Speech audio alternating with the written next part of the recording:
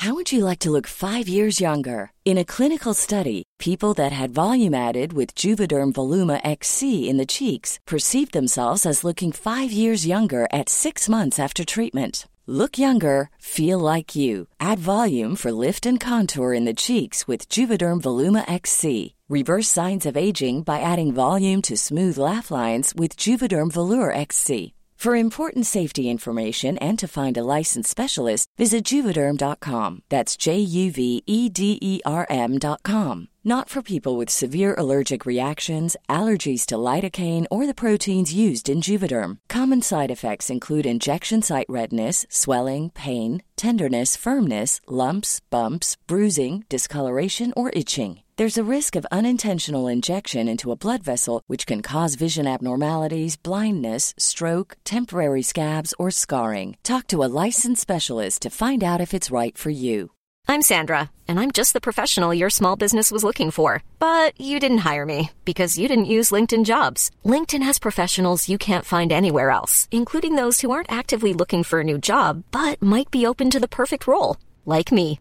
In a given month, over 70% of LinkedIn users don't visit other leading job sites. So if you're not looking on LinkedIn, you'll miss out on great candidates like Sandra. Start hiring professionals like a professional. Post your free job on linkedin.com/people today. Spring is my favorite time to start a new workout routine. With the weather warming up, it feels easier to get into the rhythm of things. Whether you have 20 minutes or an hour for a Pilates class or outdoor guided walk, Peloton has everything you need to help you get going. Get a head start on summer with Peloton at onepeloton.com. Hello and welcome to Borderlines, a podcast for the discussion of Canadian immigration and border-related issues. I'm Deanna Oken-Natchoff, and on today's episode, Steve and I speak with another recently retired immigration lawyer, Dennis McCrea. Dennis co-founded the firm that I now co-own with my 3 partners and run in downtown Vancouver. Dennis talks about his start in the immigration field in the early 1970s, describing the very different practice environment at that time and covering a few of the many highlights from his nearly 50 years in practice. Dennis began practicing immigration at a time where there really was no such thing as a full-time immigration practice, and the CBA immigration law section didn't even exist. He co-founded that many years later.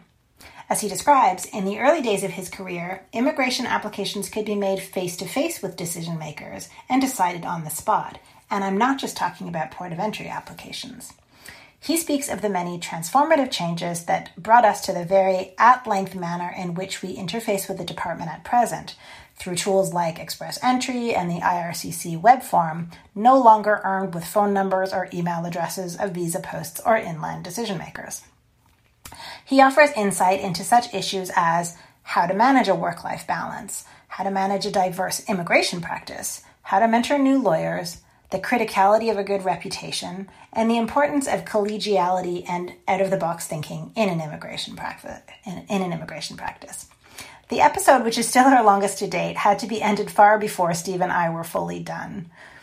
As a former CBA founding chair of the immigration section, Dennis, he did that nationally as well as provincially. He was also a prolific public speaker and a feisty litigator, so his reputation and he himself will be known to many of our listeners. But even for those new to the practice, this is an opportunity to learn from one of the greats in the immigration bar. We just hope you will enjoy the discussion and the catch-up session as much as we did. If you like the show, please leave a review on iTunes or wherever you watch your podcasts. You can also find Steve's contact information on his firm's website. That's Larley Rosenberg's website, and their website is www.larlee.com. Or on my website, I'm at www.mccrealaw.ca. Again, enjoy the episode.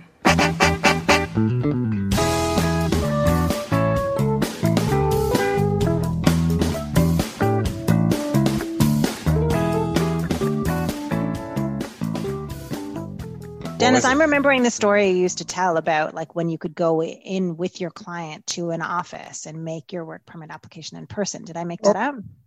No, not at all. So when I started, I think it starts with the fact that in those days, at the beginning, immigration officials really believed they had absolute power and they could make whatever decision they wanted.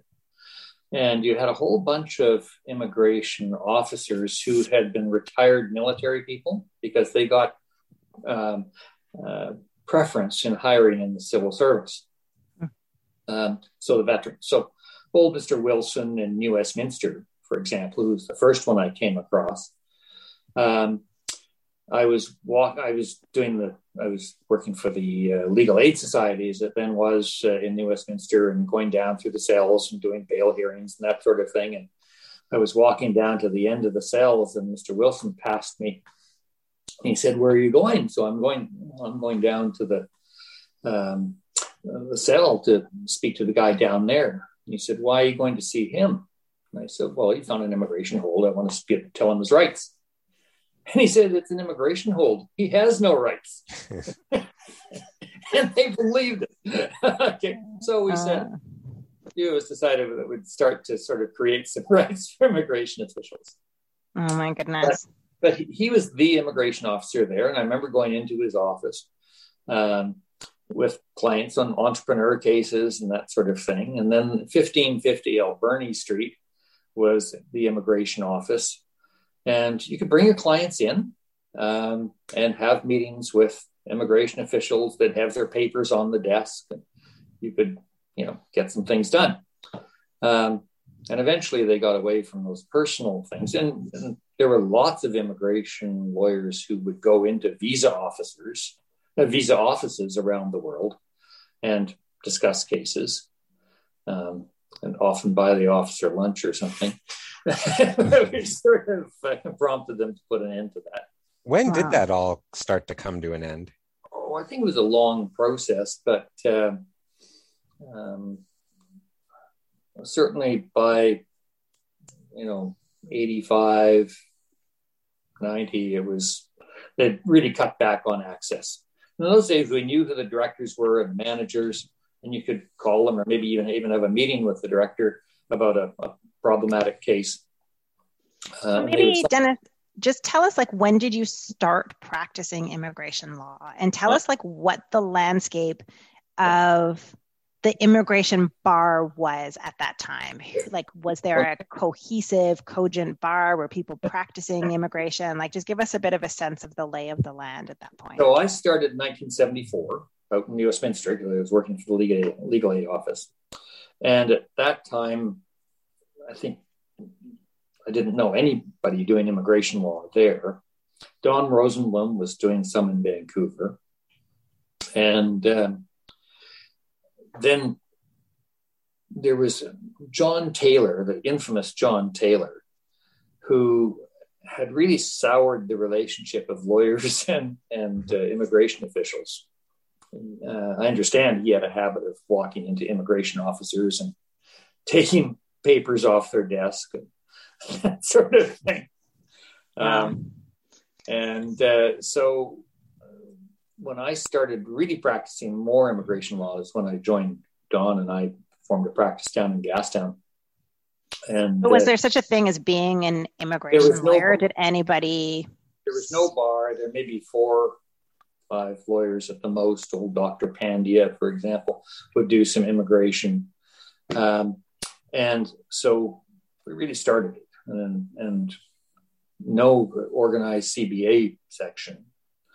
How did you get into it? Was it something that interested you going into law school? Well, I took over the immigration side of the practice from Don.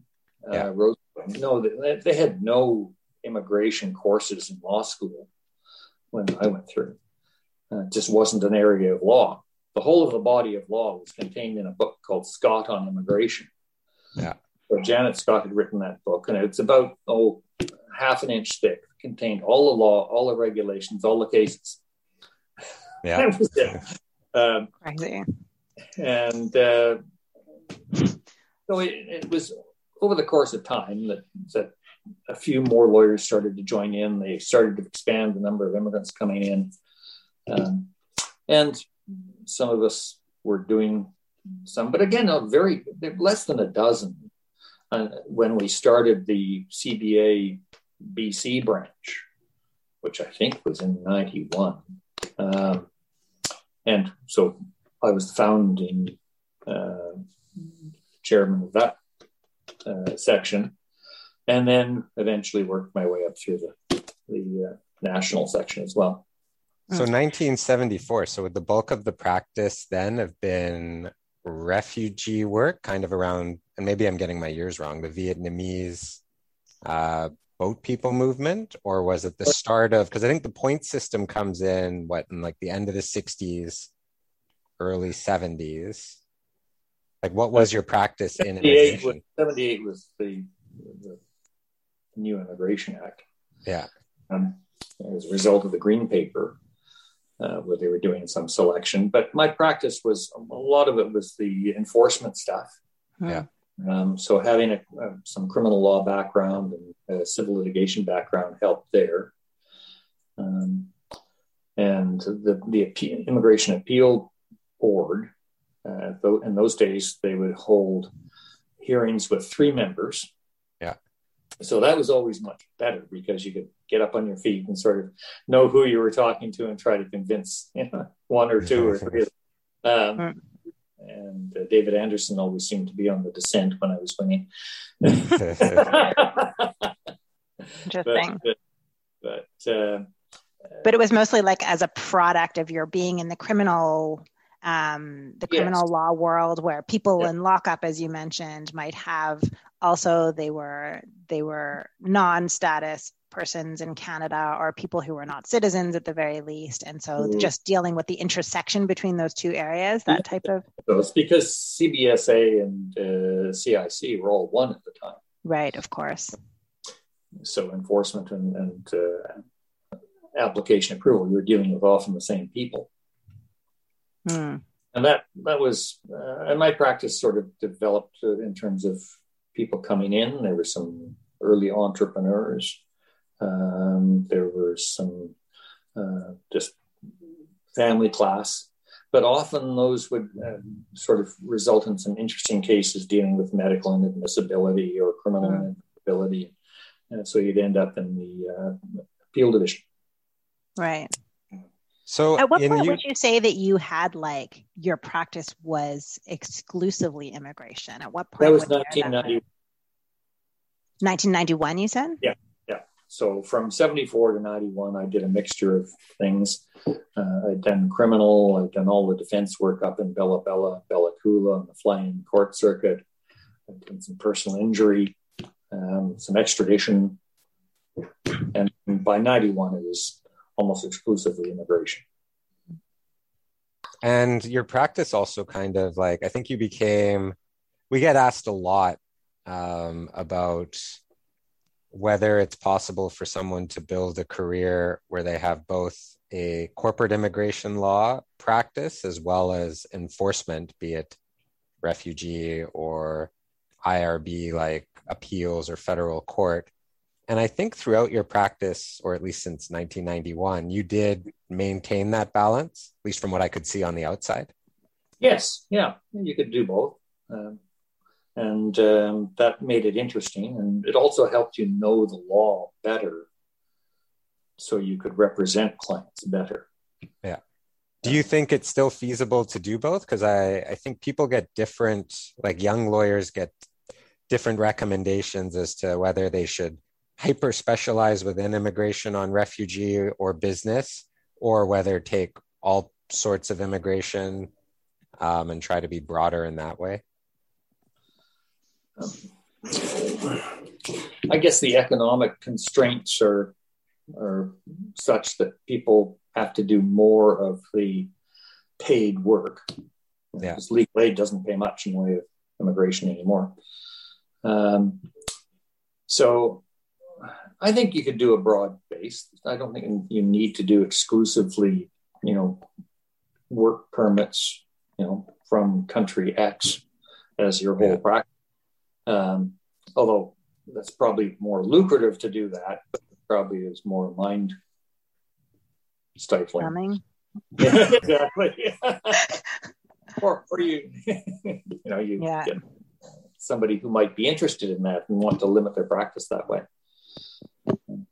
But I think you're spot on that it's definitely more lucrative. You can work off of much more precedented materials, you can develop a real machinery behind doing that type of work, which is more challenging to do in an enforcement litigation style practice. Yeah, yes.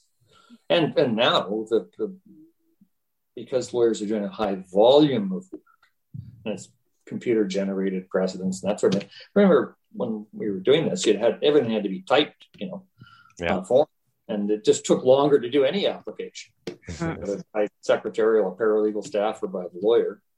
You just couldn't grind out 50 work permits in a day. Mm-hmm. It's also a little bit about kind of what the market will bear, like in terms of what a person expects to pay in terms of a particular type of service, and also just in terms of maintaining the quality that you're going to be happy with. You could, to use an expression, you could like bang out litigation files, but not at the kind of quality that you could if you were trying to do, a precedented work permit type practice. It does take a much greater investment. Well, not a greater investment of time, but it does take a significant investment of time, and it's very hard to go that way. But at the same time, you're still working against a competitive market where there are consultants in the field, there are immigration lawyers offering, a very wide range of fees, and so trying to handle the business side of the immigration practice as well as just the actual practice management component that's probably where I wasn't very good in terms of setting up the practice in order to be a revenue generator. I was doing it because I loved practicing law.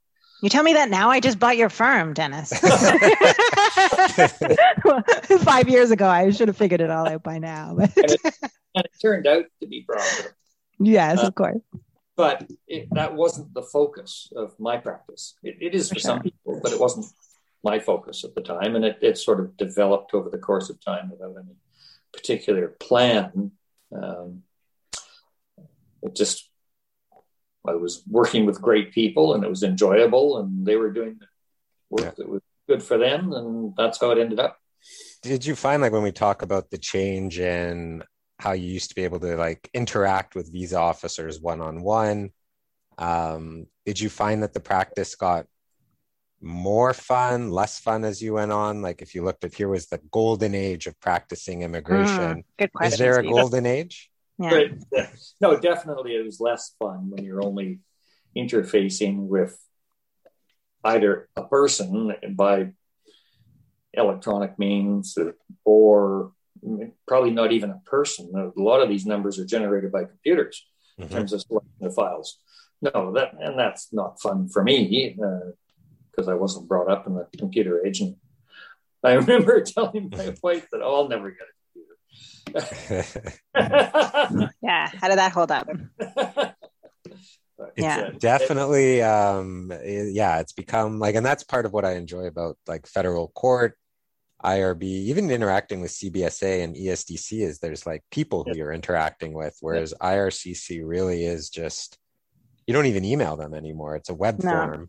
That's right. I remember going and sitting down in the minister's office in Ottawa talking about a case. There was a compassionate argument to be made, but they wanted to send some poor guy that had come to Canada at age 6 months or something back to England, where he was going to die if he went there. And I was a bit cheap those days too. So when he did get deported back to England and he died, I sent her a picture to remind her. Did you get a response? No. Wisely, she didn't reply. I think that you've made a very interesting point, though, about, when young lawyers ask the question, like, is it viable to do such and such a thing? Mm-hmm. I think that the point that you made, Dennis, is that the question needs to be asked, like, what is your primary mandate in going into this? I mean, if it's to be highly profitable, it's one thing. If it's to have a lot of client interaction, that's a second thing, And so I guess my question for you is, what would you say is the characteristic of being in immigration that was the thing that kept you driven in that area of law for so many years? There's a great variety in the practice. That's totally true. Which is, and every time you deal with a client, there's usually some other issue that comes up that they might be interested in addressing. The great thing about the immigration practice as compared to some other practices is almost all your clients go away happy. Mm-hmm. That's such a true point. You've really created something for them and their families and generations. Yeah, it's definitely different from being in a family law practice where everyone goes away sad. I was talking with a commercial litigator over the weekend about how in immigration, and I think it's probably comparable to criminal defense and maybe tax law, where the other side is the state. And yeah, it can be a huge, like, faceless bureaucracy, but you're generally interacting with, on the other side, people who aren't these type A lawyers motivated by a billable hour practice of, trying to drive up the other side's fees while keeping their own fees low, but also high. And I think it creates you're not very interesting. Yeah, you're not playing those games. And I think it's one of the, it's part of what makes it the best kept secret in laws. I often describe it. I would have to say too, I think I agree with Dennis that more often than not, you are successful in the work that you've done if you've done a good job about it. And I guess some people would say that that's not the case if they're doing, some of the lawyers get really deep into the hardest types of cases, don't have the same success rate. And that doesn't mean they're not still doing a really important area of practice. But I think even if you deliver a negative outcome to a client, but you have helped them navigate a very difficult, stressful process in a compassionate way, I feel like there is still a real value add, in terms of the experience that you've had working with that client and making them feel slightly less lost and slightly less overwhelmed by the process. There is still a positive connection. You don't tend to hear people talking about their tax lawyer, oh my God, that was such an amazing journey we took together, but I feel like there is the ability with your immigration lawyer to even if you're, you make the case that you described, Dennis, even if the person does get removed and doesn't survive, the bonds that you've developed with that spouse, or that, there's real connections to be made.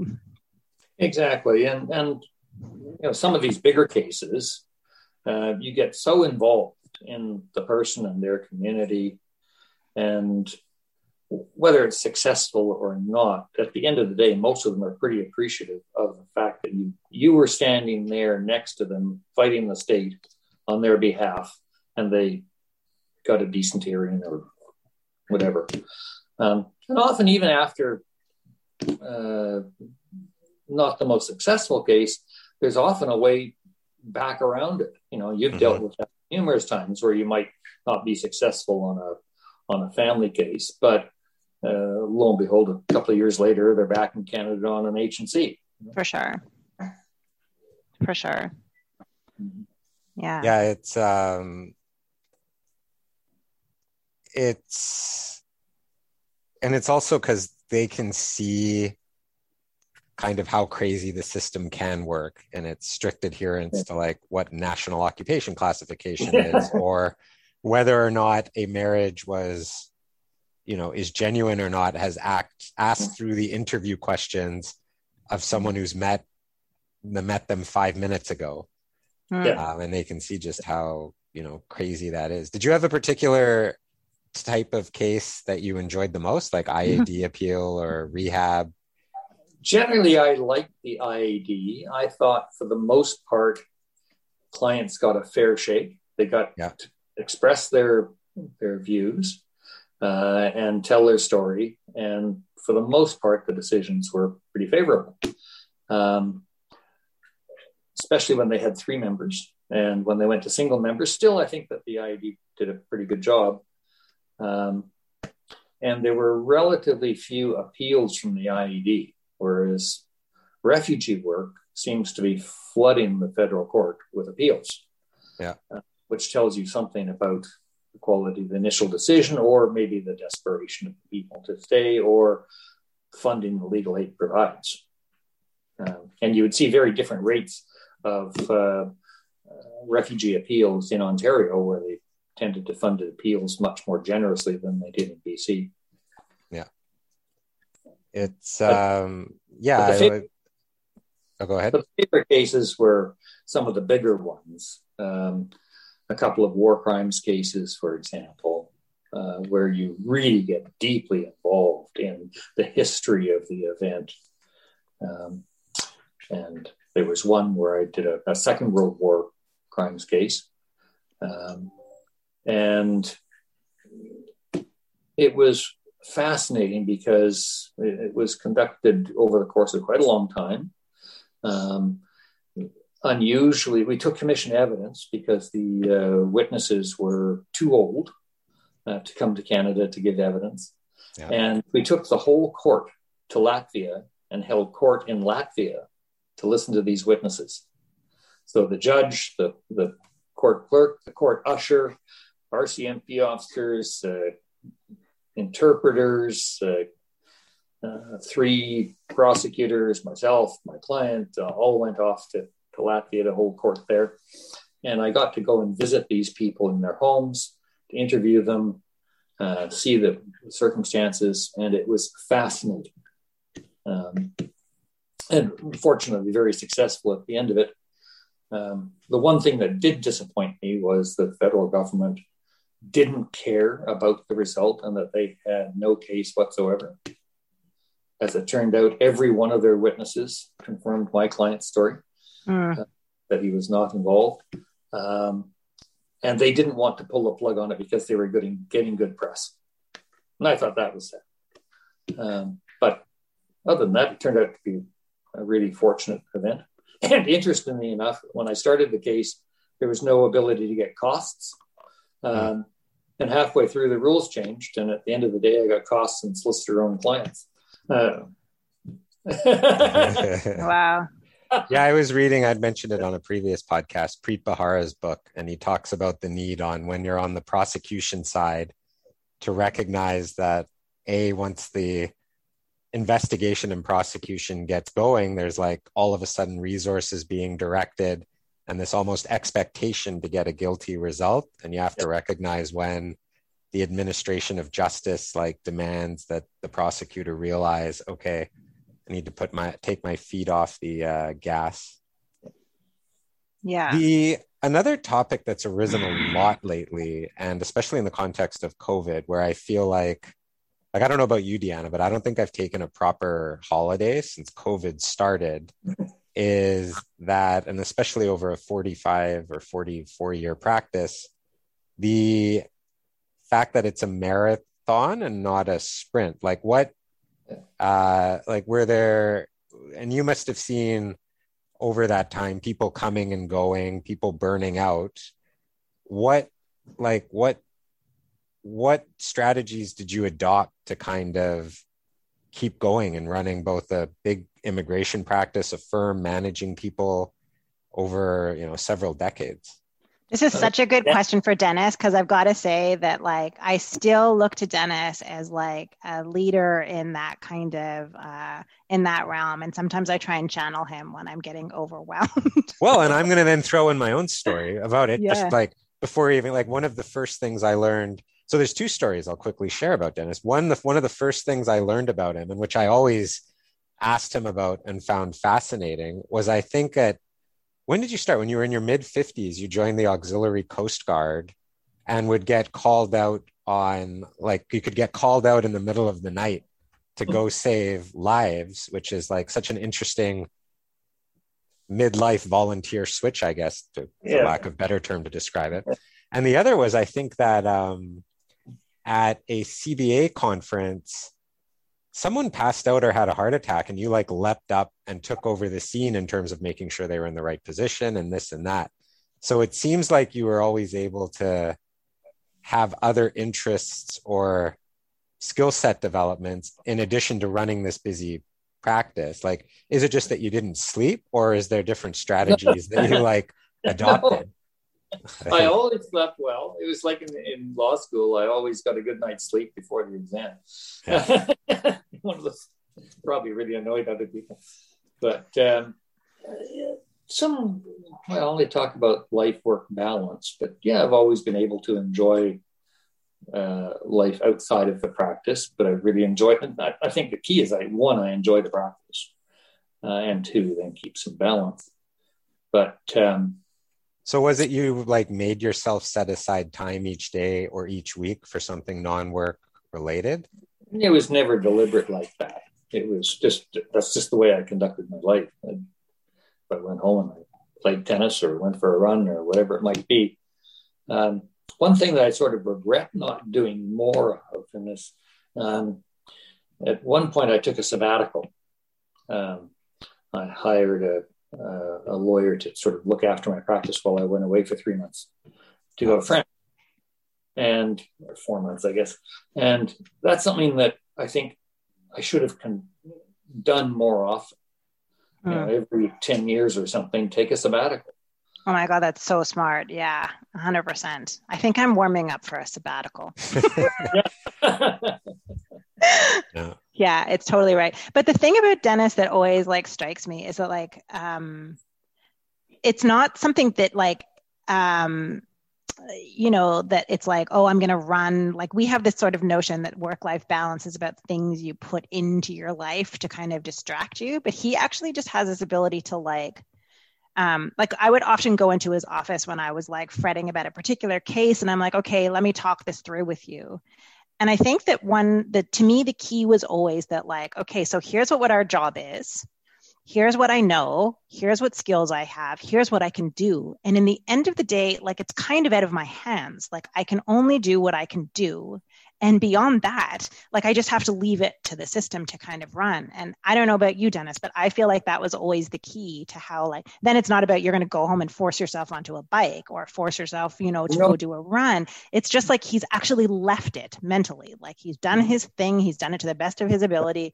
And then he goes into he goes home and he left the work at the office. Yeah, that's right. So is that like you would avoid working from home in the evenings? Oh no, I'd work from home on the weekends but it wasn't totally all consuming. Yeah. Kind of like because he thought it was fun, right? Like he was like, "Oh, I got some more things. I got some stuff to do." I just never got that sense of like the way that we always have like stress piping off of us. I don't think I remember ever seeing Dennis like wicked stressed, where he was like, I don't know. Maybe you just held it in, Dennis, but I just don't remember ever witnessing that. I don't think I was. The type of my practice wasn't so much generated to how many work permits I can get out. But your cases were about removals and avoiding removals, which would for most people be the most stressful kind, where there were very severe consequences of not winning. Right. But you just never took that on as being like your thing to fix. You could do your bit and do what you knew, and you did it well. Once you've done your job, you've done it. Yeah. That's it. But don't get wrapped up in increasing the volume of what you're generating every day, because that's a squirrel in a cage. You'll never catch up.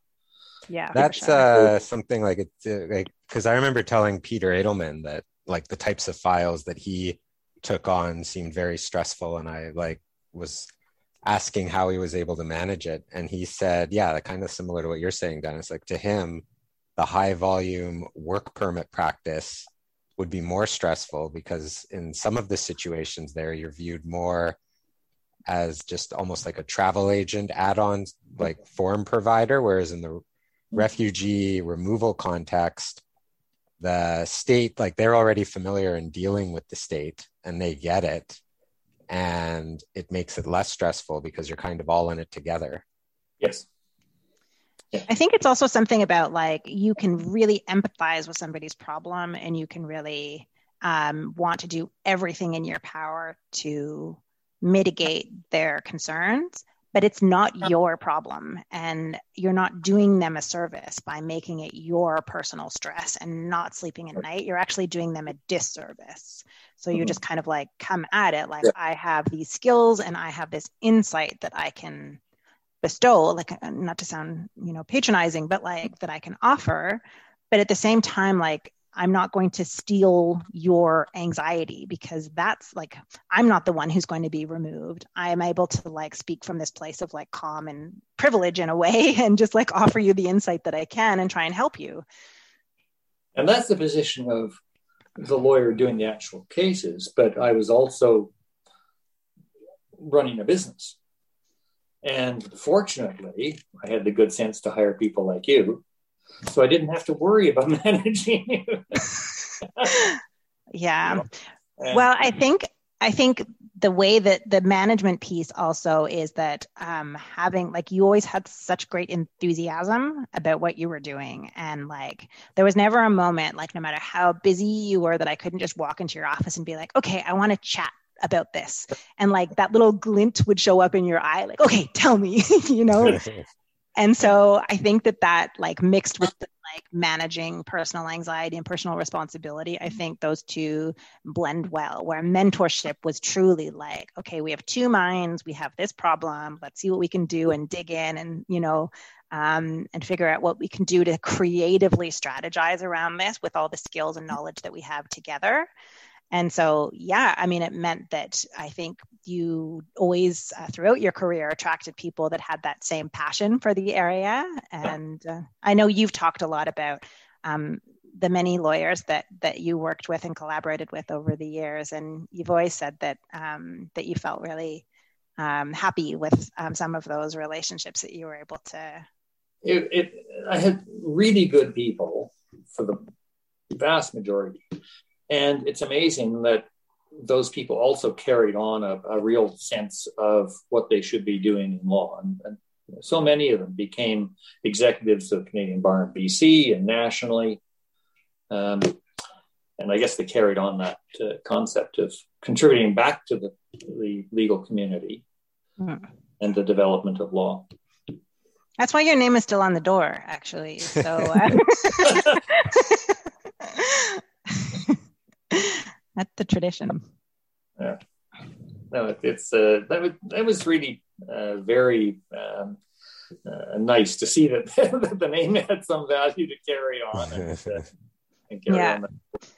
Well, people talked about it as being, you know, goodwill, and this is going to bring in more cases. But I think for the three of us who bought the firm from Dennis, it was more just about like this mental space, like that it was about like this real enthusiasm and passion for the law, and that like about the relationships we develop with one another and with the employees and with the clients and all of that sort of thing. And that was sort of like, that's the brand. So yeah. In terms of brand, it's interesting, you know, when I started practice, lawyers were not allowed to advertise. Mm-hmm. And so it was all word of mouth, your reputation. And fortunately, I guess I developed a good enough reputation that I got quite a few referrals from immigration officers and CBSA and police,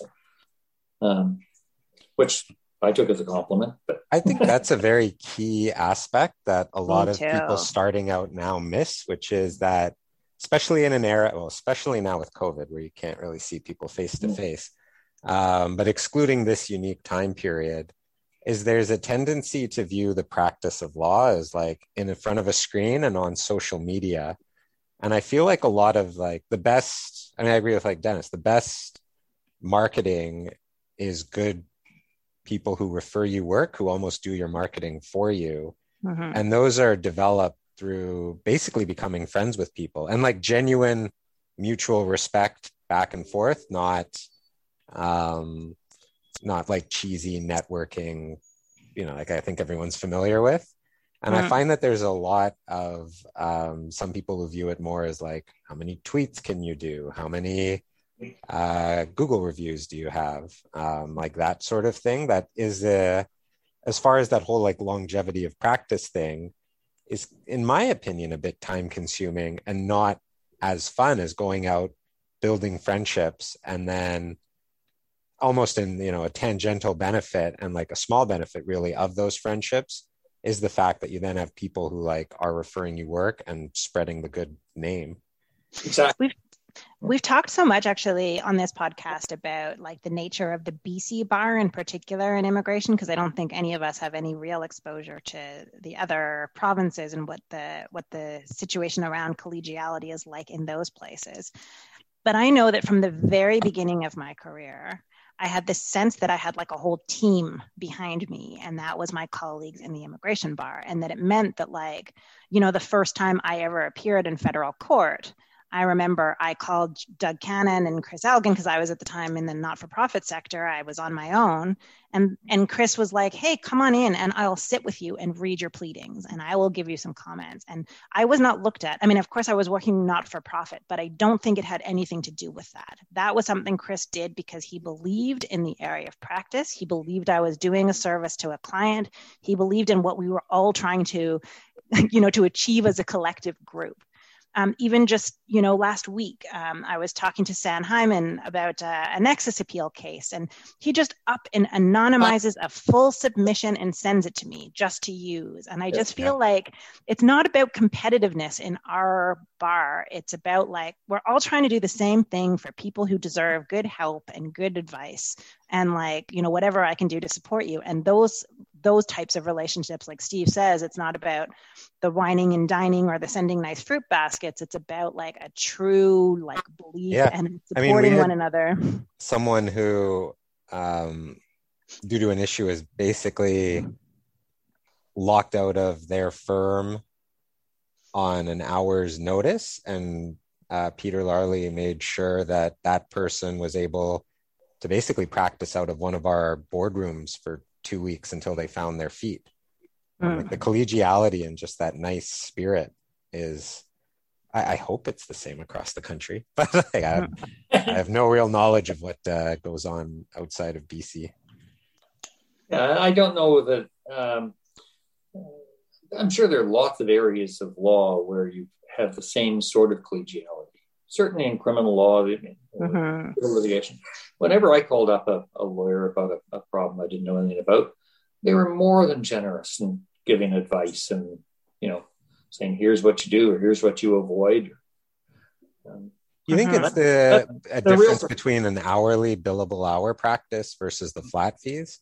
Because sometimes when I call friends who work at firms that have billable hour targets, the first 10 seconds of the phone call is usually them just quickly writing down, okay, 10:10, stopped doing work to talk to Steve. And I'm like, oh my God. Oh my goodness. Yeah. Did you find the practice varied at all, government to government, like political party in power to political party in power, or was it more just underlying technological shifts that kind of made the difference? Life is full of what-ifs. Some awesome, like what if AI could fold your laundry? And some, well, less awesome, like what if you have unexpected medical costs? United Healthcare can help get you covered with Health Protector Guard fixed indemnity insurance plans. They supplement your primary plan to help you manage out-of-pocket costs. No deductibles, no enrollment periods, and especially no more what-ifs. Visit uh1.com to find the Health Protector Guard plan for you. Spring is my favorite time to start a new workout routine. With the weather warming up, it feels easier to get into the rhythm of things. Whether you have 20 minutes or an hour for a Pilates class or outdoor guided walk, Peloton has everything you need to help you get going. Get a head start on summer with Peloton at onepeloton.com. I suppose the Liberals on the whole had a more generous view toward immigration. Certainly in the later Harper years, I thought things got a little cranky. Cranky? But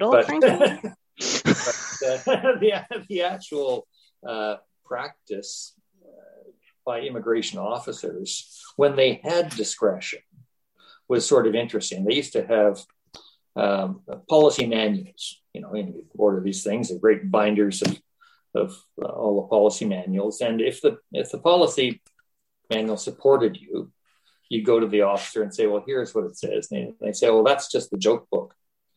But if they wanted to turn you down in their policy it helped you, they would say, no, this is the Bible. So, but they could actually make that sort of distinction.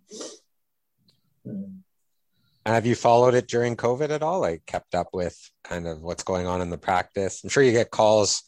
Am I allowed into the country? Is the border closed? That's right. I make a real effort to pass those on. to those who are licensed to practice law. Yeah. Which the interesting thing about being retired, you're not allowed to give advice. Yeah. Well, I give advice, but you can't do it for a fee. Yeah. Yeah. No, it's tough with COVID, but how have you enjoyed retirement so far? Like, were you, like Josh said, Joshua Son in the last episode said there was a winding down of all social media accounts. He checks his email once a week. That would have been really easy for Dennis to do. He didn't have any social media to wind down. He was like, what's this Facebook thing? LinkedIn, thank you. Yeah. Sorry, I like answering Dennis's questions for him, but please. No, it's the transition was deliberately done over a period of time. So I sort of reduced the amount of cases I was doing, and that I think was very helpful. I think those that try to retire all at once may find it much more difficult. Mm-hmm. Mm. But when you stopped coming into the office at all, and when you stopped having any cases, that you needed to respond to, was it a big jolt for you, or it was like an easy transition? I don't think it was a big jolt, but it was in some ways a little disappointing that that nobody wants me. Yeah. But no, I don't. I think it was a good way to transition. Yeah. It's been such an important part of your life for such a long time. Yes. It's probably hard to say goodbye to. Yeah. And there are some things that sort of take over, like joining the Royal Canadian Marine Search and Rescue. That was good. And that provided a whole different skill set to get your mind on, which was a relief from the stuff you were dealing with during the day in the office. So that constantly learning, I think, is good. So looking at things like masterclass or whatever, and it's amazing what you can learn. Masterclass is in? Masterclass, yeah. What's masterclass? My daughter got it for me, a subscription to all of these wonderful people talking about all sorts of different topics, whether it's cooking or there's some great cooking stuff about Thomas Keller, who has the French Laundry down in Napa Valley, or an FBI hostage negotiator, or economists or presidential historians. And it's a very, very well done. Now, did you have similar side interests when you were starting out? Because I can hear some people saying, well, that's all well and great that, as the managing partner of a law firm, he found time, but I'm just starting out. I don't have time to, have side interests. I have to be hustling. I have to be building my practice. No, because again, I don't think my focus was on making a lot of money. Yeah. For whatever reason. When I first started the practice, you'd also depend a lot on legal aid. We had the office down in Gastown where I had to put in a Franklin stove to keep the place warm, chop wood in the back room. We had a ping pong table. And, Yeah. In those days, it was a lot more fun to practice, I think, because particularly amongst the criminal bar, people would go out for lunch, have a drink at lunch. They would, the parties were fantastic. So it was sort of a different thing. I mean, I think that with people trying to get into the immigration area, there are very different types of experiences that they might have. They might article at a small boutique firm, or they might end up going into a big, like one of the big four, like one of the firms that's like offshoot of one of the big accounting firms, or they might be in and so I think that the nature of what the junior practice will be quite different depending on which one of those things you do. But in terms of like billable targets, like, and all that kind of stuff. And I think, I imagine that would be, there's a lot of disparity between the types of the differences between what a junior practice would look like in the immigration field, depending on what type of setting you go into. And I know my personality would not have worked well in a big firm where I had billable targets. And we were just developing immigration law in those days. And so there weren't the big four or whatever, Yeah. But now it's quite a different, it is an area of practice, and people can choose to go into it as an area of practice rather than grow into it. One thing that I've been thinking about quite a lot lately is that whenever I speak to young lawyers who are interested in the immigration field, there are positions, article positions for young lawyers wanting to get into the immigration field and not in a big four kind of environment. But I think the other part of the other possibility is that there's nothing, once somebody's called to the bar, to stop them from just setting up an immigration practice. And I can't remember, Steve, where you articled. Article to BLG. Okay, I forgot about that. I don't think we talked about that on any of the other podcasts. And you were doing nothing to do with immigration, I presume, or were you? Nothing to do with immigration. I was primarily working with a tax litigator who left halfway through my articles to join a different firm and didn't take me with him. But in representing his practice at the time was had a lot of Asian restaurants as clients, and they some of the owners had staff had peripheral immigration issues that I would look into.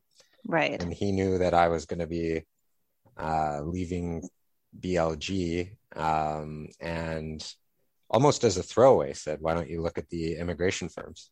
Which is what I did. Yeah. And that's what you did. And you went directly to Larley after that? Yeah. So about 3 or 4 months into I realized really early on that I wasn't going to stay or apply for hire back or any of that stuff. Yeah. And I hand dropped off resumes. I went to Lexpert and looked at the top firms and hand dropped off resumes. And you became a partner how many years later at Larley? So I became a partner about 5 years later. I never applied to be a partner or anything. I came back from a trip to Ethiopia, back when I would just do 3-week trips without any reception. And they just pulled me in and said that they wanted me to join the partnership. It was, but actually, and that person's, I was chatting about this with someone over the weekend, that tax lawyer's probably throwaway comment of you should look into immigration completely set my life on a different trajectory. And there were 2 firms that I applied to. I got job offers from a few, and there were 2 firms that never called me back. One of which was McCrea Immigration. I saw that one coming a mile out. Interesting. Yeah. But it was still worth the walk because you guys used to be down at the beach at Beach Avenue. Yeah. Hilarious. Yeah. But I mean, all of this goes to the point that I was wanting to raise, which is that I ever made, right? That's right. Is that there's something that I always think about for people that don't want to do a big four kind of practice, is that there's a kind of entrepreneurial component to being an immigration practitioner that I think makes it slightly unique. It's very, I always say to students that are like, okay, well now I'm articling, but I don't want to do this. I want to be in immigration law. I'm like, so what stops you from just hanging up a shingle and practicing? You'll have lots of support from other lawyers, and you can, because I kind of made it up as I went along when I joined West Coast, I was on my own. And so it's but I think that if that notion horrifies you, then it's just kind of it does say something about what type of career you may wish to have. Because I think that there's something about And I don't know if I'm just being sort of like, I have blinders on because this is what I've always practiced, but there's something about managing an immigration practice that does require like a lot of, practice management skills and kind of like a decisiveness and a lack of fear and ability to kind of like jump in and be like, okay, here's my cases. I don't know what I'm doing at all. So let me figure this out. And I can, read these cases, or I can look at other situations that have been decided on similar lines. Like you have to be like a real kind of like not intimidated by it. Like you need to be sort of, I think, interested and challenged and intrigued by that kind of adventure as opposed to like intimidated by it. I don't know if you guys agree with this. I agree completely. And I would just add on that I think law school, from the moment you get in, and it may not be the case anymore, almost breeds, and like if people have an insecurity about where they're going to work, as like they have the seeds of that insecurity, the law school process just adds water to it. Because as soon as you join, there's almost no career development guide, at least when I went through it, for criminal law, immigration. It was all the big corporate law firms and on-campus interviews, getting hired at a big corporate firm. And then when you're in that big corporate firm, it's will you be hired back? And then when you're there, you see people working super long hours for huge companies. And there's this, continual push that everything does into that system. And very little, like, obviously they don't teach entrepreneurship. There's no sense that people get exposed to of like, here are other ways to, make money, practice law. You do the cases and you study cases of criminal defense, obviously, but there isn't really a system designed to get a job in criminal defense. And instead, the message from the law school admin is all OCIs, big firm interviews. I think it just breeds an insecurity. I agree. I found that one of the best things that happened in my career is getting a wonderful set of articles with one of the excellent smaller firms in Vancouver, Oak, Edwards and Kenny. And I guess there have been 15 lawyers at that time. But a principal that really took an interest in making sure that you got a broad experience in different areas. John Bouk was really very conscious of making a good set of articles. So that makes sense. So that although you had to keep track of your time, he would say, here, do this this opinion letter. And, you'd present it to him and he said, here, do it again, and do it again, and do it again, do it again. Yeah. Got it the way he liked it. And not worry about having to bill a client for that. Yeah. You can't expect to earn money on an articled student. That's kind of not the purpose at all. It's just part of your education. Yeah. So that's for me in terms of being able to go into practice on my own.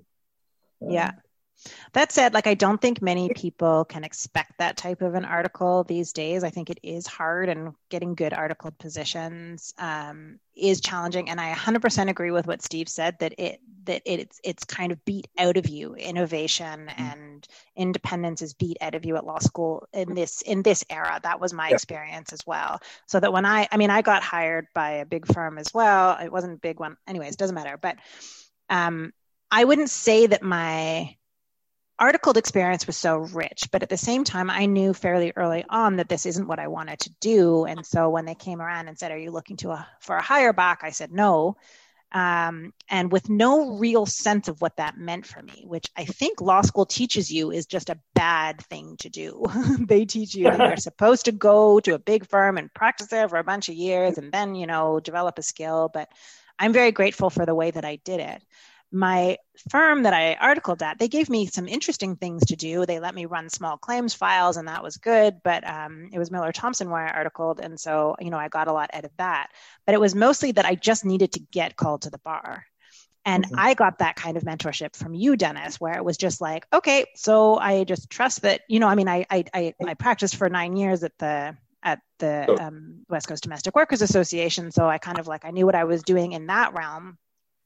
But it's just kind of like finding a firm where you can practice, where they'll kind of just let you be you and run your practice, and they just trust and respect that you're going to do good work and you get to grow to the size of your flower pot, I think is really it's a perspective. And when they talk about, what's a good fit within your firm, I used to cringe at that sound, but now I really understand what they mean, is that the fit for me was that I was going to be allowed to kind of like spread my wings and discover what practicing meant for me, and that it wasn't going to look the same as everybody else, but it was going to be mine to shape and grow in the way that was going to work best for me and for my clients. And you didn't micromanage and say, what's your target and how many cases and and that just gave me the space to like grow into who I am. But I knew that you had the right attitude that I wanted to see in a lawyer. It wasn't self-interest, it was interest in a much broader social approach to what you were going to end up doing. So I had trust that you were more than capable of doing that and making it. The financial success stuff wasn't what drove you into that practice. You took that same attitude when you hired corporate solicitors. And so it wasn't that there was like, even within your firm, it wasn't that it was a one size fits all. You hired corporate solicitors and let them do their thing their way and just gave them the hands-off approach. Like, I respect that what you're going to do well, even if it was totally different from your own practice, And I think that also, as long as there was that shared mandate to serve the client to the best of your ability at all times and not just grind them out, that was the recipe. I think it was also important to hire women. I never had any fear of that at all, because you get access to another 50% of the bar, who are going to bring perhaps some different views and maybe a baby into the office or whatever. Yeah. True. I heard a lot of babies in this office and dogs. Yeah, that's been everyone at work keeps asking, when am I bringing the babies in? And it's as soon as we're out of the pandemic. Yeah, for sure. Dennis had some very interesting hiring policies in terms of like, if you some of them I probably shouldn't mention on the podcast, because it was like, if you can't smoke pot, I have no interest in you. That's one that I will share, for example. That if you were that straight, and this was before, of course, pot was legalized in the province of British Columbia. But if you can't, shake it off and just like, I just have a little bit of suspicion. So, did you ask that during the interviews? I think he could just sense it. He could sense it. What if they came in smelling like pot? That would. There are limits, Steve. Come on. Yeah. Oh, that's funny. Mm-hmm. Yeah, I think hiring is one of the toughest. Well, the HR side is like. Oh my goodness. Did you have where did you pick up the skills in running your own business? Like, was it something you just picked up along the way, or you were briefly partnered with someone else? Did he pick it up along the way? I don't know that I ever. I think it was an morphing process rather than a management process. And if you've got good people around you, that they don't need a lot of management. But Dennis was also very open about like, am I doing this right? What do you guys think? No, Dennis, we don't agree. He was like, okay, then you do that. You hire the new people.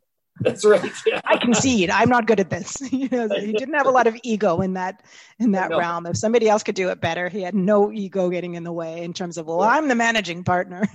No.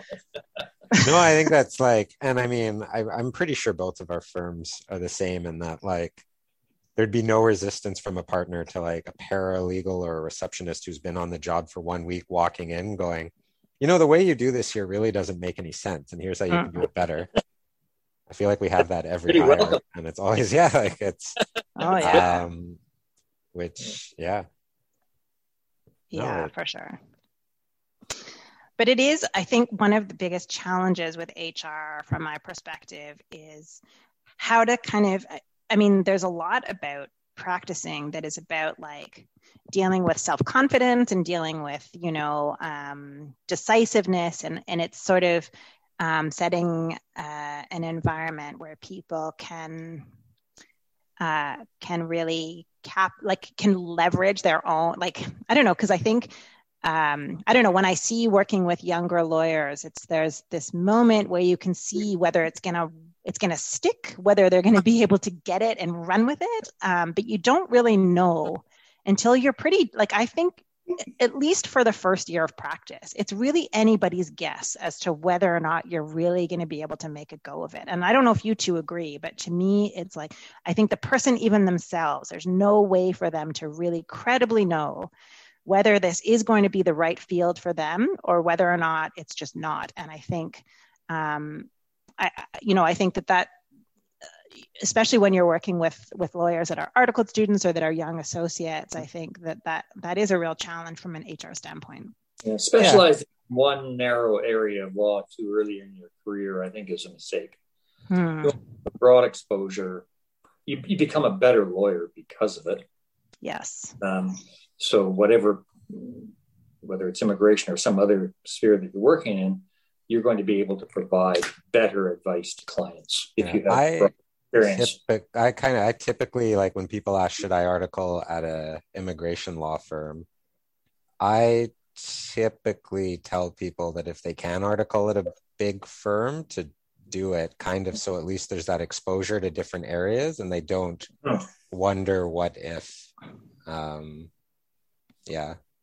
Or at least if they article at a boutique firm in one specific area, that they remain open to the fact that everything is not going to fall apart if they're actually I see a lot of lawyers, because of my particular focus of practice, who I want to be a refugee lawyer or I want to work in admissibility. And then they start doing it and they literally are suffering panic attacks every night. And their politics are so important to them that they want to do this because they're emotionally behind it. They're politically behind it. But if in actual practice, the experience of talking to highly traumatized clients every day become you don't know until you're doing it, in a way, because law school really does not train you for that. That you have to be a bit loose with yourself about it, and that after that first year you find that it's just not the right fit, to just give yourself a break and be like, you know what, I love the idea of enforcement litigation or being a refugee lawyer, but in the end of the day, this doesn't mesh with my personality or my particular skill set, and you move on, and the world is not going to come crashing down no matter what they tell you at law school. You can move. Do you think limiting yourself to an immigration practice reduces the amount of fun that you can have with cases? When I first started, there were things that, you do things that were sort of a little off the wall, but tended to work. I remember when I worked for Legal Aid in Westminster, that the Sears would sue people for debts after they had gone bankrupt. And the bankruptcy laws provided that goods supplied as necessaries of life were exempt from the bankruptcy, and the creditor could go after them still. So Sears would claim everything that they sold at Sears was a necessity of life. So I had these poor clients come in with these demand letters from Ian McKenzie, who was the debt collector for Sears. And they'd be terrified of this. And so we decided to sort of take this on and sort of put an end to it. So one of the ways of doing it was I got a subpoena and I delivered it personally to the vice president of Sears to appear in court on a small claims action. And promptly, those cases went away. Oh my goodness! Yeah, it's a really good question, Dennis. And I think that when you have a broader, when you've experienced a broader mandate, you realize you start being so precious about, these are the rules and this is the way things are done. And this is what my colleagues tell me is the right way of doing things. And I think, you sort of, you do that sort of outside of the box thinking.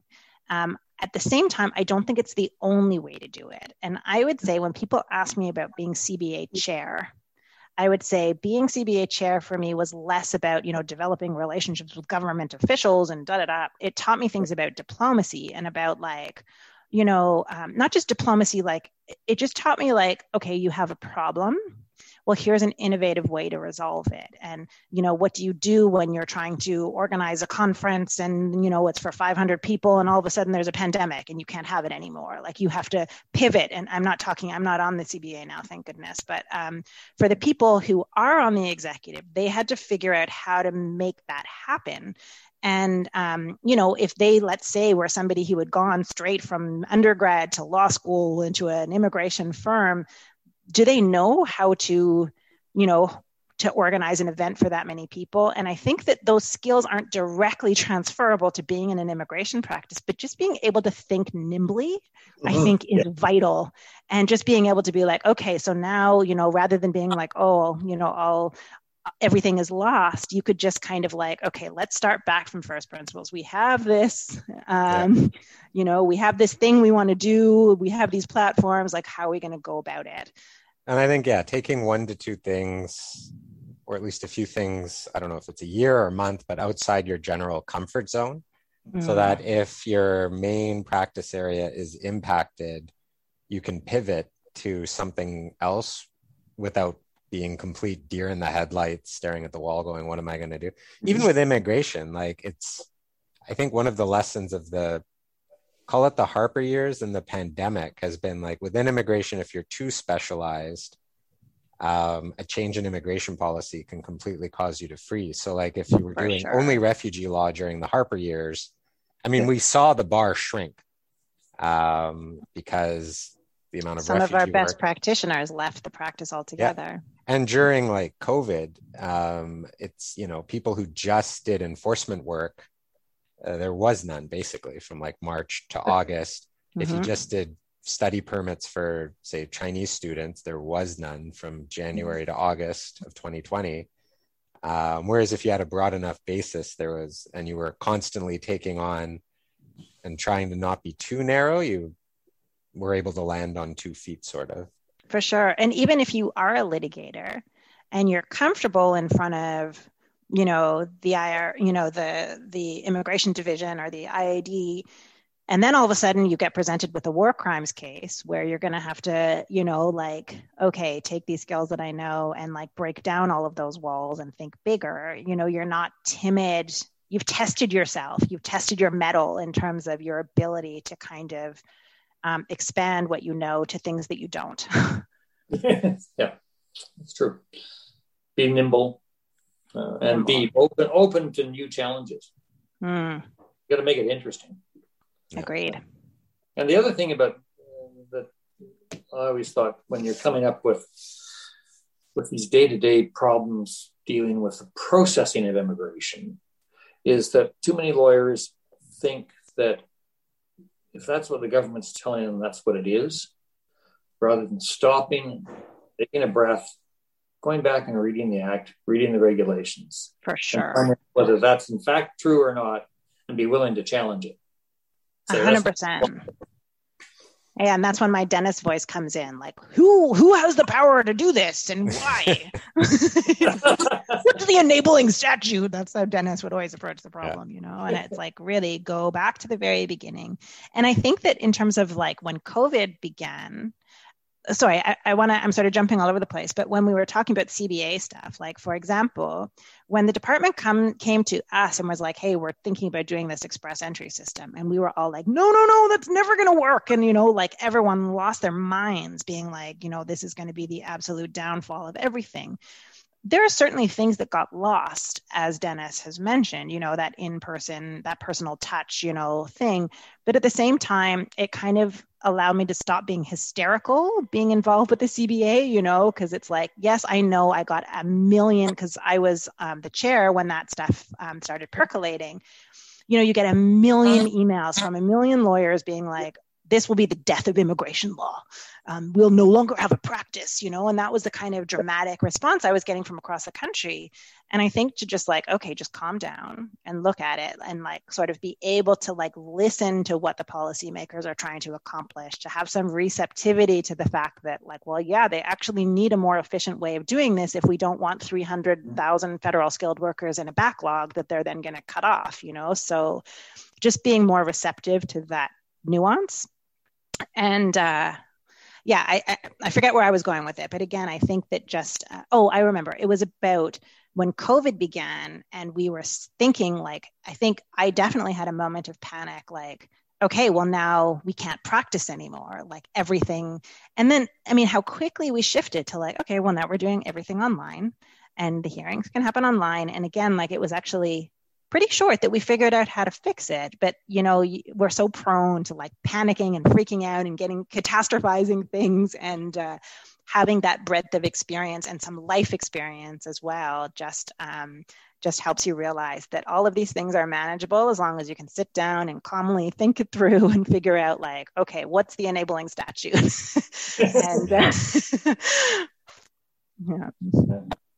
And in a week, like going back to how your practice was structured, like in a week, say at work, what % of your time would you say was firm management versus say corporate versus enforcement/litigation? Do I get to give an opinion on this?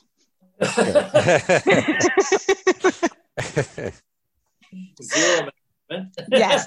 Okay. So now we're on the same page. Yeah. Go on. And most of it was immigration processing, family cases, that sort of thing, independent skilled worker applications, some work permits, although I tried to get rid of the work permits to their lawyers if I could. Of trying to get, unless it was something interesting in it. Yeah. Did you find that your practice, because I've found like some people have said that, they wanted to do that, but once the corporate, a corporation coming in, all of a sudden the volume and the needs of that one client, like one corporation bringing in, say, dozens of foreign workers is going to need more time than, yes, like just take up time. But certainly, and it's a lucrative area of law. It's good, and if you do a good job for that corporate client and they're expanding, that area of your practice is going to continue to expand. But always be very, very careful to not be dependent on one client. For sure. But also there's that like the golden handcuffs expression. Like I know that Dennis had like an allergic reaction to LMIA applications, especially when they became like really just an exercise in completeness screening and bureaucracy, right? And so you can get into a thing where you're doing LMIA based work permits and more will come. It's like if you do it and you do a decent job, more will come. So you can end up railroading yourself into a career that you hate. So you have to be very careful about like, yes, there's money here, but if I hate this, you have to be quite deliberate about setting it up, because if you're doing good work, whatever you do, you'll get more of. Yeah, that's right. That's a very good line. If you do good work, whatever you do, you'll get more of. Yeah, exactly. And sometimes I definitely found that for me when we bought the firm from Dennis like 5 years ago. I went into the corporate area just because we needed to, we were trying to finance stuff and all this kind of thing. Next thing I knew, I was a corporate solicitor. And I'm like, when did this happen? Because like, you don't even try. And all of a sudden, you're just like, that's all of the work. And you can barely keep up with it. At least that's the experience here in BC. I don't know if it's always the case, but I just have always found that there was way more work out there than you have the capacity to do. And if you're always doing like top shelf work, for every one case you do, you'll get 10 new ones. And, you can find yourself running a corporate solicitor practice when that was never your plan. And one of the things I wanted to ask you is, what do you think the effect of consultants has had? I know that we had some concerns that maybe consultants were going to take over the practice and lawyers wouldn't be able to do it. But in my experience, that has not happened at all. In fact, consultants often create work for us. Unfortunately. Or inadvertently. Yeah. No, it's an area where I kind of part ways with the CBA national section anyways is I don't have the same anti-consultant drive. I think that the demand to immigrate, so I posted something earlier, which is that combined lawyers and consultants represent probably between 15 to 20% of applications in total. And yeah, it's small. I mean, when you look at that, like there's a huge amount of ETAs that I don't know if those are included in the stats or not, and exactly what, when they say the number of temporary residence applications, which balloons if like, postgraduate work permits, ETA. So it may be like on certain ETA is just the files authorization to travel for our listeners. So it's like, it's like that pre-screening thing you can do on your phone at the airport. So yeah. So like, I mean, logically, if there were no consultants, then there would be a lot more work going towards immigration lawyers, and presumably, possibly, there would be a lot more immigration lawyers. But I feel like there's enough work for everyone. And a lot of you can divide kind of the consultants into 2 to 3 groups. There's, the ones that really shouldn't be practicing, which is some percentage. There's also consultants that hyper specialize in a specific country. I don't think you would see in a lawyer, for example, somebody exclusively focusing on a certain, East African country, largely also because of language issues that your consultant might, or like a lawyer who would hyper focus on the Chinese study permit applications, which a lot of consultants do. And then there's the consultants who are as broad as lawyers, and some of whom, I haven't seen the stats on what success rates are, but I would guess that they're similar. Yeah, I'm with you, Steve. I've never been philosophically opposed to consultants across the board. I think that they're different. They're different professions for sure. From one perspective, I'm motivated by the access to justice element, in the sense that, like, if the costs were actually lower of hiring a consultant, then I feel like, having an option that was getting advice and, it being lower cost than a lawyer, then I think I'm all for that. I think that my concern is about quality of service as opposed to who is actually doing that service. And I would never come at this from a competitiveness perspective. I feel like there's, those numbers surprise me in a way. The percentage of clients that are represented, they surprise me in a way, but they also don't surprise me. I've always had a sense that we're standing behind a tidal wave of people who have these needs. And so again, it's always to me about like providing the best quality work and all that kind of stuff. I would just say that, anecdotally, a large component of my litigation practice comes from people who have worked with a consultant and made very clear misrepresentations on applications and being advised that that was an approach that was a viable approach to make. I don't know if that's an issue because they're a consultant, or if that's an issue because they're just unethical, because there are lots of lawyers who have been disbarred for similar types of things, especially in recent years. So, I think that I have a very strong compulsion towards an ethical practice, but, if somebody, I've certainly worked with consultants, and consultants, refer me work, and we can collaborate where I'll do this and you do litigation if there's any required, but I know they're practicing in a very vigilant way, and they narrow the area of their practice, and they're doing good work.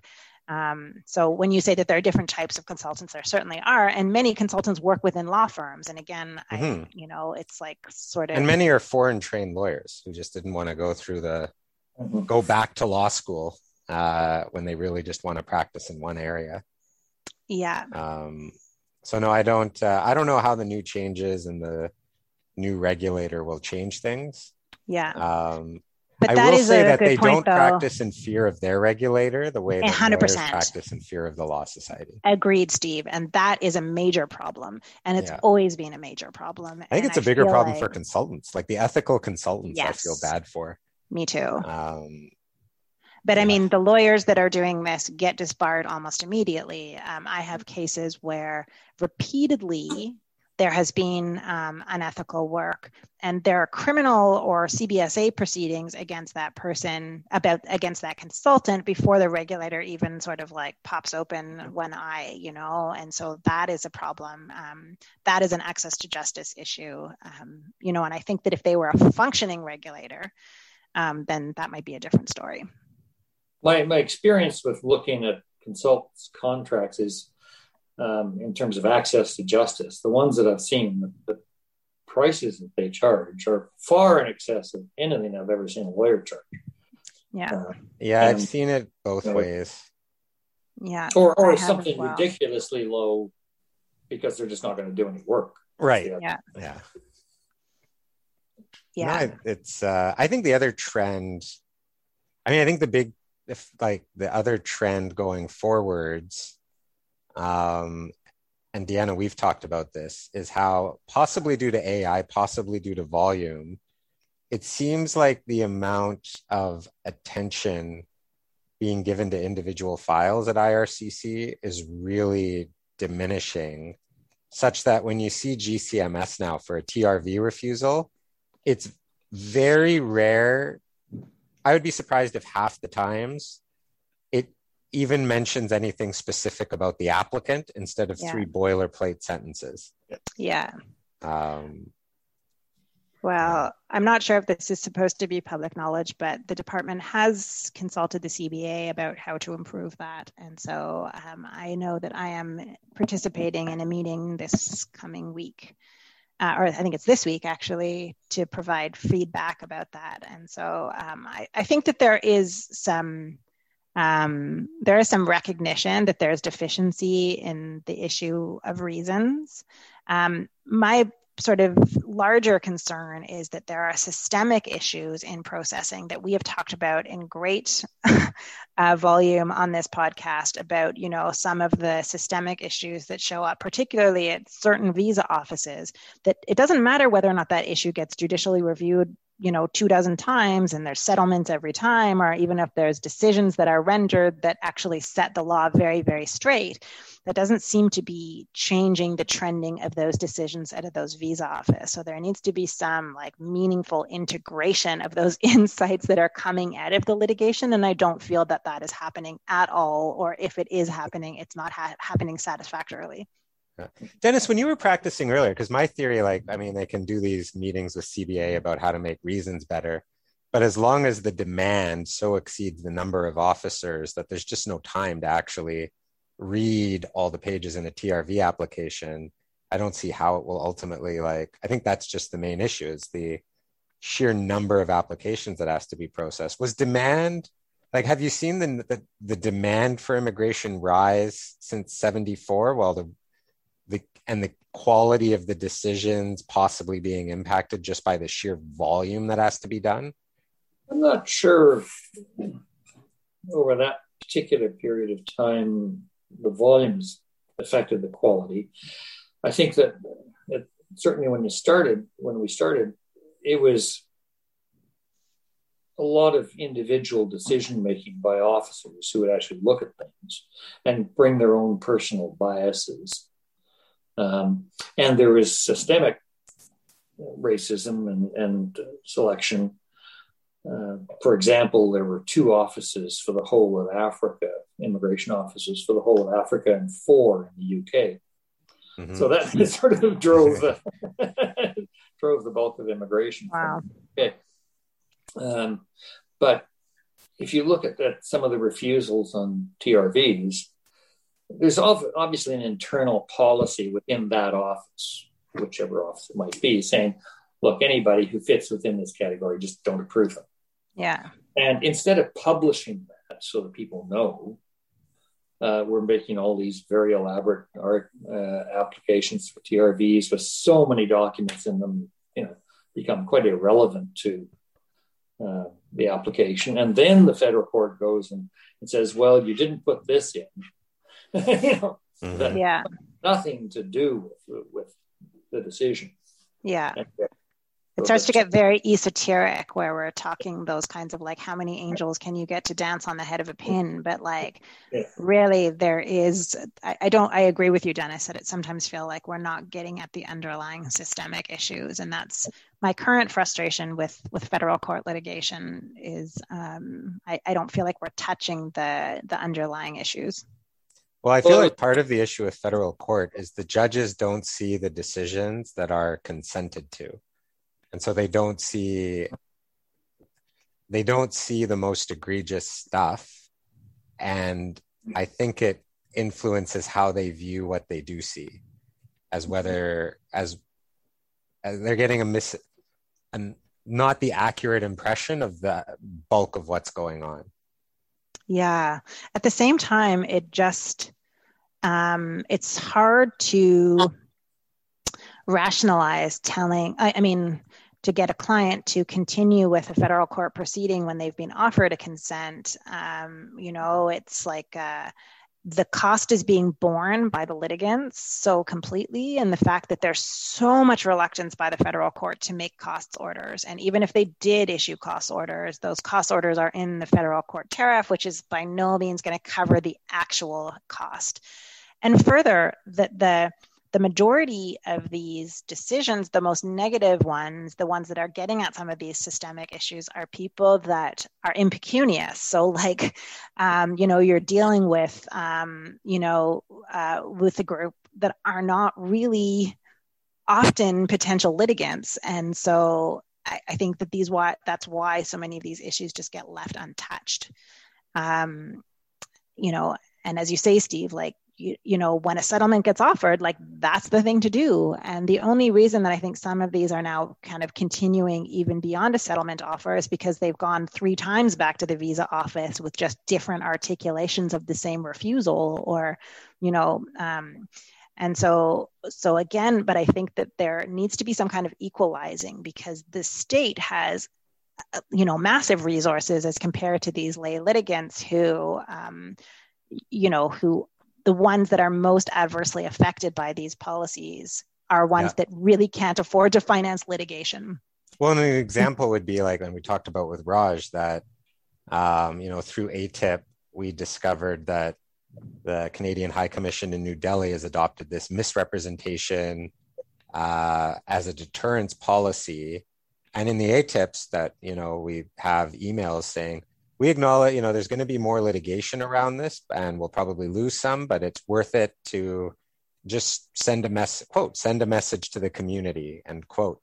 The judge, unless someone includes that ATIP when they're reviewing a misrepresentation case, isn't going to know that the underlying policy behind this is, we'll probably lose some litigation, but we want to just send a message. And if they knew that, I feel like that's so central to why that decision was made and a misrepresentation finding was made, but the individual judge reviewing the decision will never see it. But also, in order to get that smoking gun, like you have to know what you're ATIPing, like when all of a sudden, like you go in trotting along, everything's fine. And all of a sudden you end up under a landslide of refused caregiver work permits, like what are you asking for when you're trying to find that smoking gun somewhere in a policy manual or on a Post-it note, as Steve's infamous case goes, to know that there's some kind of like a decision, like that there's a changed policy, not a policy written and published on the internet, but like, an internal agreement that somebody who doesn't meet some other unspoken requirement is going to be a refusal. But Dennis, the Post-it note, and I've brought this up so much, the Post-it note was, I did an ATIP on a file of mine that was in process, and for the, copy of the application and any emails that the officers may have sent and all that.